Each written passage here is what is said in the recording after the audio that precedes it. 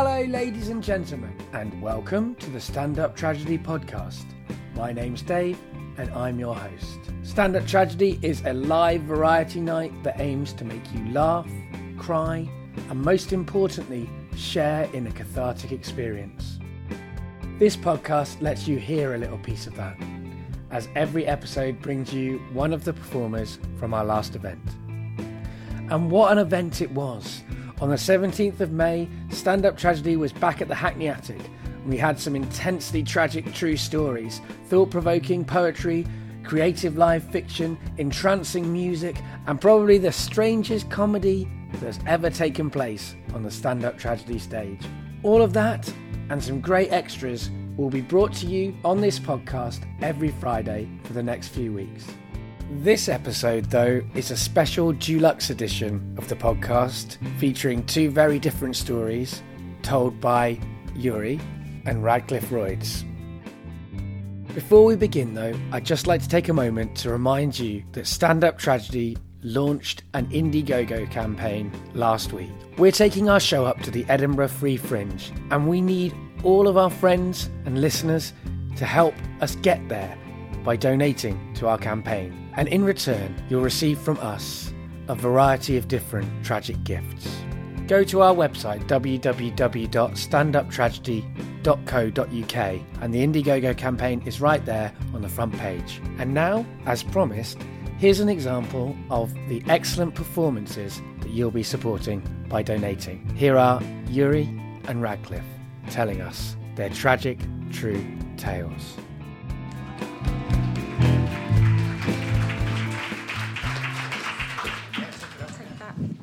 Hello, hello, hello, hello, hello, hello, hello, hello, hello, hello, hello, hello, hello, hello.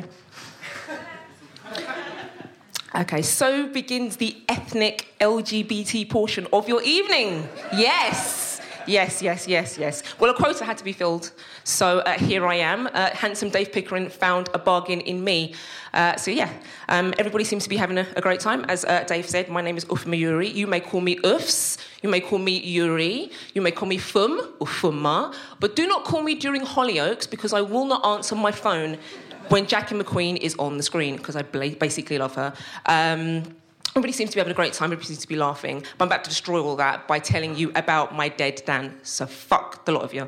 I can remember the day that it happened, actually. It was the 7th of July 2001, and it was a normal day, weekday. It was actually my last day at uni for the second year I was there, and my mum was shouting about something or other, and my sister heard her running towards the door. That was her running and picking up the post because she loved the post so much. So we heard the rustling of paper and then the opening of an envelope. And then we received a telegram from Nigeria that had said that my dad had passed away just 1 week before that, the 29th of June. So all I remember is a lot of screaming, a lot of grief, and my mum apologising an awful lot. She was apologising because everything that I knew about my dad was through her negative eyes. She had told me very many terrible things about my dad, and so now this man, this amazing statuesque man that I later found out was really into Carry On and Sid James, and actually a telegram, most of you 1995ers, all of you, a telegram is a written message sent via electricity through wires. It's not the internet. Google it. Let's go back to my story. How did I deal with that? I just went straight to uni. I went straight to uni and finished my video about my vagina, my cunthood, whatever rubbish it was about. And then I began the summer with this thing hanging over my head, this man that I didn't know, this awesome man, and I didn't get to ask him all these really cool questions about my identity. And so got myself an extended overdraft and took myself and my two sisters to Nigeria, the country of my father's birth. And that was really interesting. I mean, even from the airport, I remember I'm pretty sure that I saw a guy selling his two children and his goat just to get into Lagos State. And then there was the fact that we were not allowed in, but only just enough because my sister has amazing tits and really big boobs, and everybody really likes big boobs, and she looks like Beyonce, so we're very, very lucky when they let us in. So the next day, it was the wake, and we met a lot of characters at the wake. One of them I remember was my dad's best friend, Captain Ronnie. Captain Ronnie, who loved to stand like this with his naval cap. In fact, he wore it on the crapper, I heard. He actually wore it, I don't know, like taking a piss. He wore it like when he was playing in the sandbox, when he was eating a burger. Like, he always wore this hat. And he was really into his job, actually. I remember him actually looking at all of us, all of the sisters, me and my two sisters, and just like really praising them, the fact, oh, you two girls, Dad's very proud of you, and you're gorgeous, very good girls, Africana, real Africana, beautiful girls. And then looking at me and keeping quiet. I get that a lot. So, as Ronnie was busy berating us, talking to us, all sorts of things, interesting guy. He likes us 1 minute, hated us the next. Heard some shuffling. This woman had wandered in, this old woman who basically looked like a crone from every single BBC drama you'd ever seen, bent double, kind of like this with one eye, gummed closed. You people, if you cry, you get wuru-wuru. Now, okay, for people in the audience who don't know what wuru-wuru is, wuru-wuru means stinky hex. It means stinky hex, and we were told, also by our cousins, that if we cried, we would get this stinky hex on us. If you mourned in any way, if you ate any food, somehow the magical evil would enter the food and into us and would be cursed for life. Interesting, and this is a funeral, as you know. So the next day was the funeral, and 5 minutes before we were about to enter the funeral cars, we were told that actually your dad's coming along, and one of you has to enter the car with him and drive 6 hours out to the village. Unfortunately, my sister, the one who loves the post, drew the short straw, and she was the one that actually had to enter the van, and it being sweltering heat in Nigeria, you can imagine that it wasn't too great. It wasn't great at all. And one thing I didn't tell you is that we had previously been sending money from London to Nigeria to preserve my dad's body. And the money kind of disappeared, like, when it got to Nigeria. Like, apparently, like, a lion had, like, eaten it, and it just, like, ran off. Like, into the... Yeah. And so the money, they just kind of, used what they had left of the money and, kind of fixed him up as best they could. So, nobody was really going to say, oh, who's done one, who's blown one off? Well, it would be Dad smelling, basically, because he's still rotting. For my poor sister, kind of travelled 6 hours with... Dad and me and my other sister in the other van and other family members through the beautiful landscape from Urie, Lagos, which is southern western Nigeria, to Urie, which is the village where my parents were born.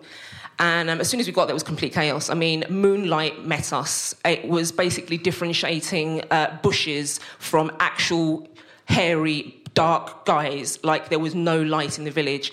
And we realised that we're in a lot of trouble here because there's no electricity. Because there is, I guess, the equivalent of EDF.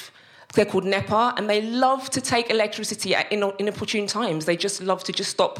Everybody's like enjoying like the World Cup, and all of a sudden they just said, we're not going to let you have light anymore. So that actually happened. From when the light actually came back, it was complete chaos, absolute chaos. There were people flailing their arms, people crying, throwing food, arguing in this language I thought was really colourful. Didn't understand anything. I only speak the Queen's good English, so I was busy sort of listening to all of this stuff and just not really understanding any of it at all. It's like no tumping yard, no Chianti, no Melba toast for me. I remember, all I could remember hearing was like drumming, like dropping. I thought, they're bringing pork. And actually... my cousins kind of lifted me and lifted my sisters, and they kind of moved us towards this crowd that had formed like at the other end of the compound. I was like, okay, what's this? It's not pork, you stupid cow, it's not pork. And in fact, this crowd was surrounding this box in the middle of the compound, and everybody was kind of silent while the drums were playing, and we actually found that we were being ushered to go and look into the face of our dead dad against our will. And that would have been the first time I saw my dad, like, in 18 years. The last time I saw him was about 3 years old. And probably about 20-something at the time. And then, so we all pushed, to go and look into the face of my dead dad. So, oh, my God, like, shit. And, he didn't look great. He didn't look good. He was rotting and things. And that's the memory I have of my father. And all I remember is just looking to his face and thinking, shit, I'm supposed to be so much like you. I'm told all the time that I'm so much like you. And as I was kind of confronting my own mortality, just looking into his face and just thinking, oh, my God, this is the single most beautiful and also destructive thing that's ever going to happen to me. It's traumatic. I could hear my dad's friend, Captain Ron, in the background kind of making fun of my ass, making fun of the way I looked. And that's it. And you all look really miserable. I've done it. Thank you.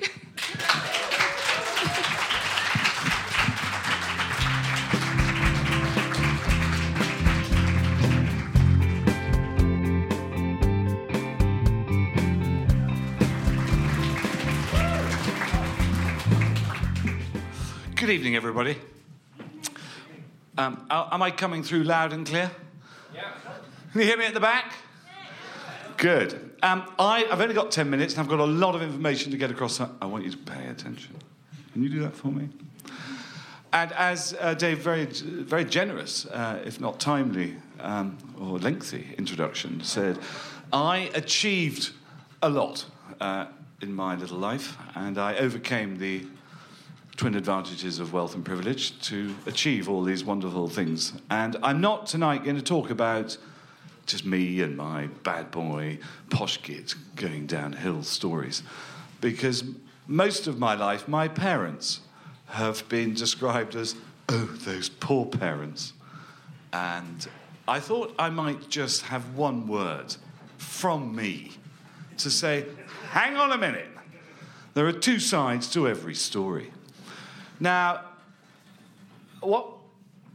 at this time of year, I'm such a bad mood because the weather is this perpetual winter. And I listened to the radio, and I heard that seasonal bookings for holidays are up 20% year on year for this period of people chasing the sun. And I, like most people, used to go on nice family holidays. I just want to check that I'm talking to an audience that knows about this. Has anyone here ever been on a family holiday?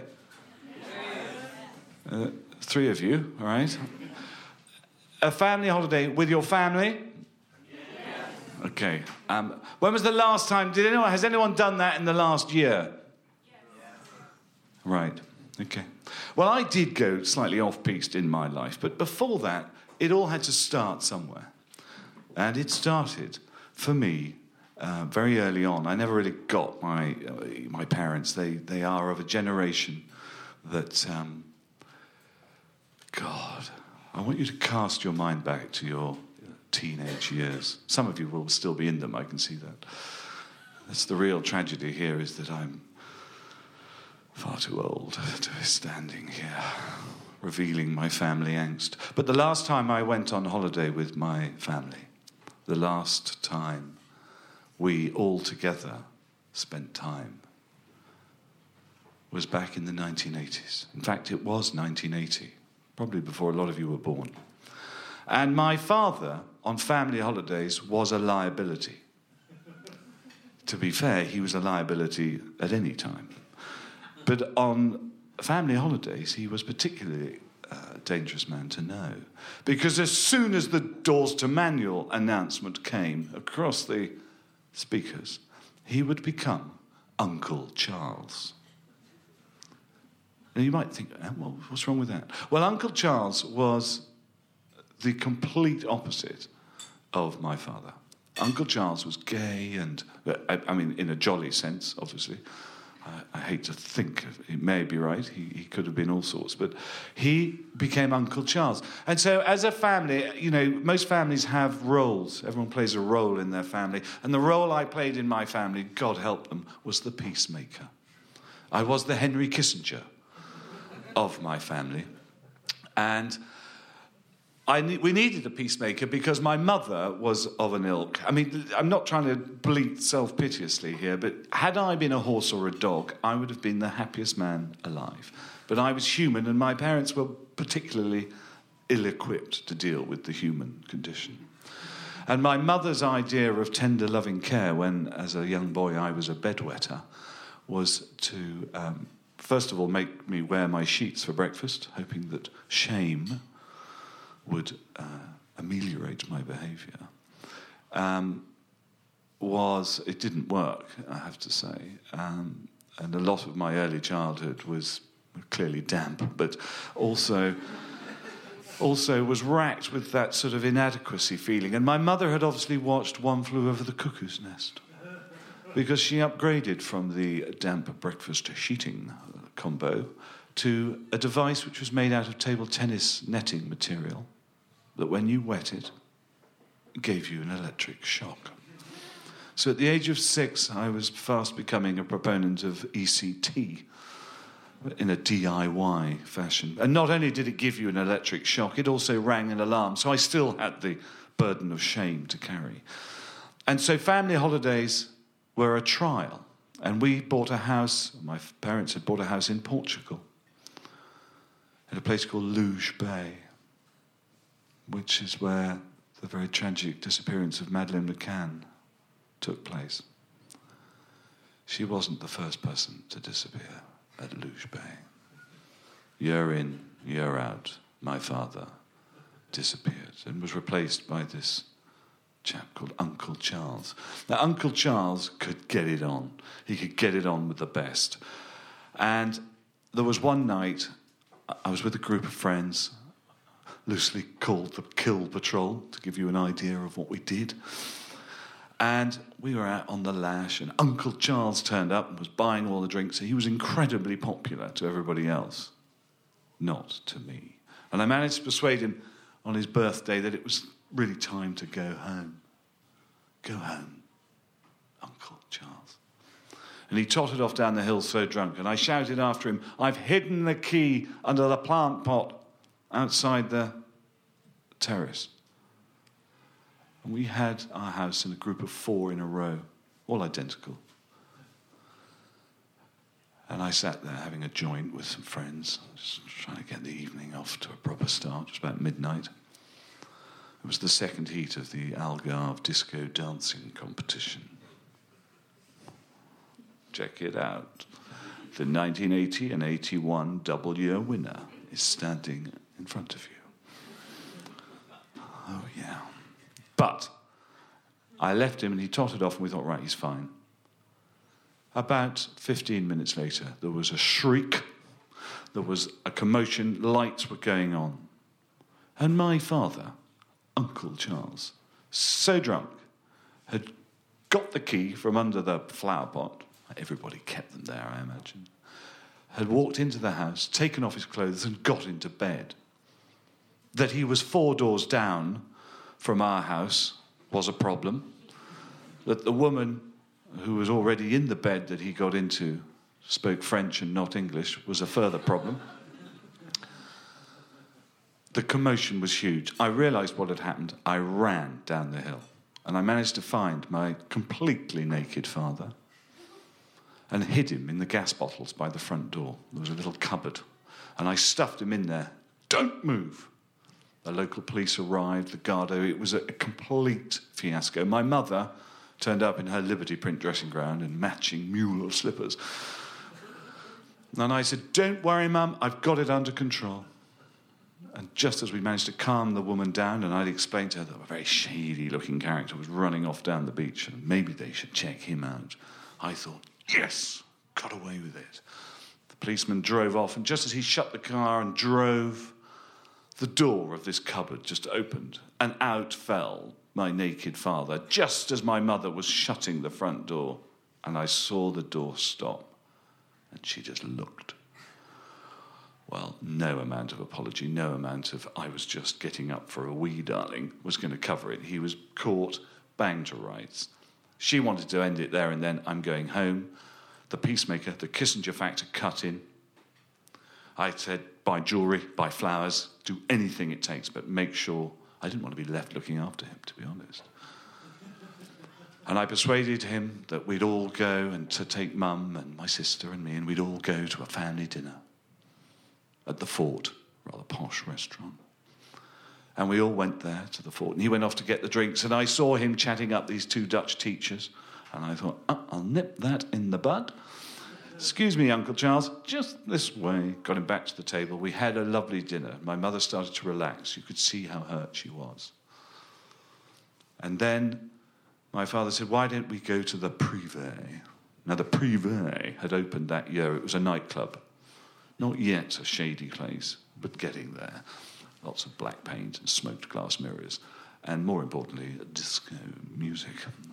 You never take me dancing. Right, said he, in Uncle Charles mode. We're going. He went off ahead to go and secure a table, and I strolled along the beach with my mother as the dutiful son, in full Kissinger mode. And as we arrived at the Privé nightclub, there was a commotion and there was noise, and she said, oh, how exciting. I haven't been to a nightclub for 20 years. And you had to go down some steps and then turn a corner and then another corner. And we saw across the crowd and all the dancing going on, we saw a shirt flying. Then we saw a pair of trousers go flying in the other way, and a lot of people whooping and cheering and clapping in syncopated order. And my mother said, oh, I say, this place sounds such fun. And then there was a ruckus and a roar, and the crowd booed with disappointment as there's some chap who had been doing a striptease to 2 Dutch teachers at the far end of the room was led out by his ankles. One man carrying his ankles, another carrying his arm.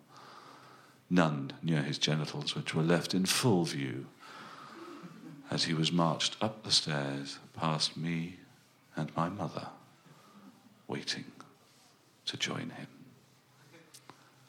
I'm sure you would agree. Family holidays, never again. Something to which I have managed to stick to since that fateful day in 1980. I hope you enjoy your evening. Thank you for your attention.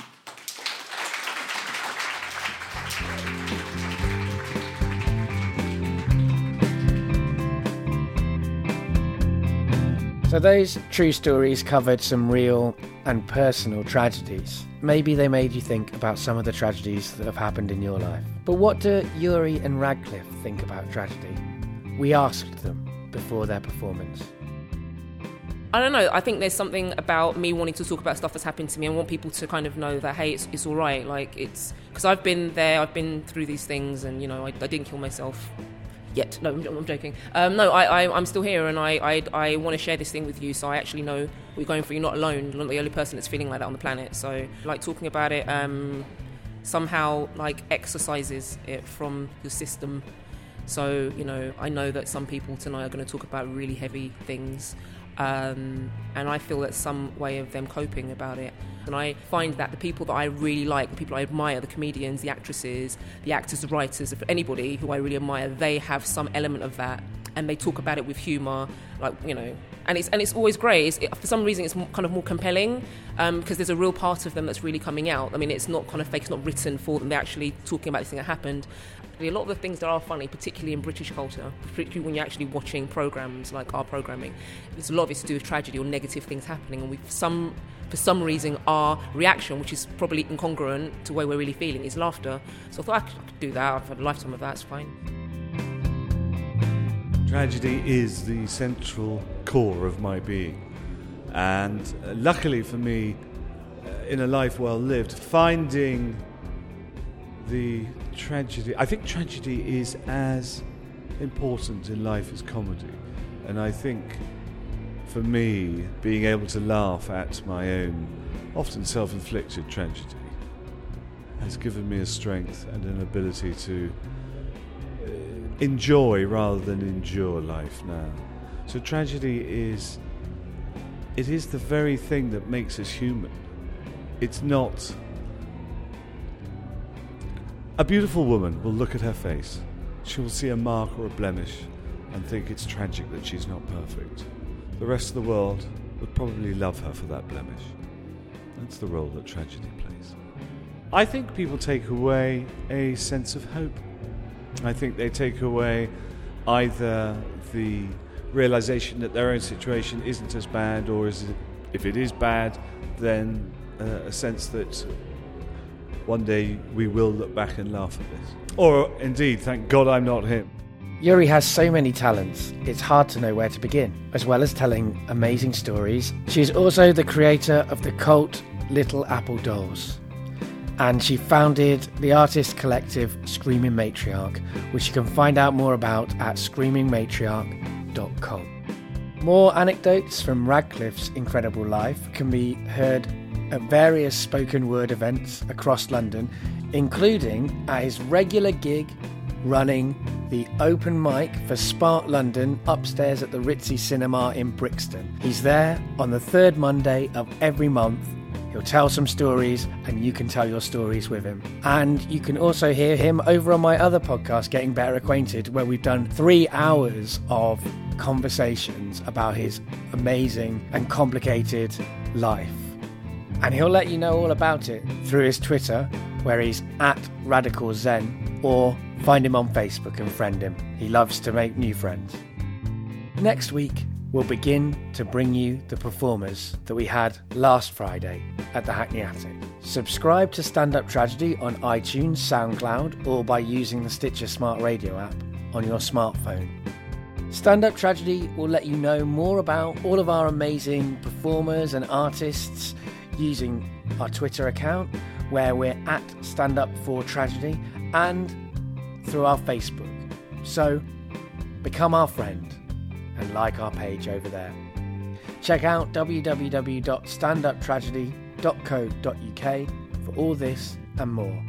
If you've enjoyed this podcast, please support our Edinburgh Indiegogo campaign. We're going to be podcasting daily during the Edinburgh Festival. That's how much tragedy we're going to bring to you. So please help us to do that by giving us a little financial support. And until next time, the tragedy is over.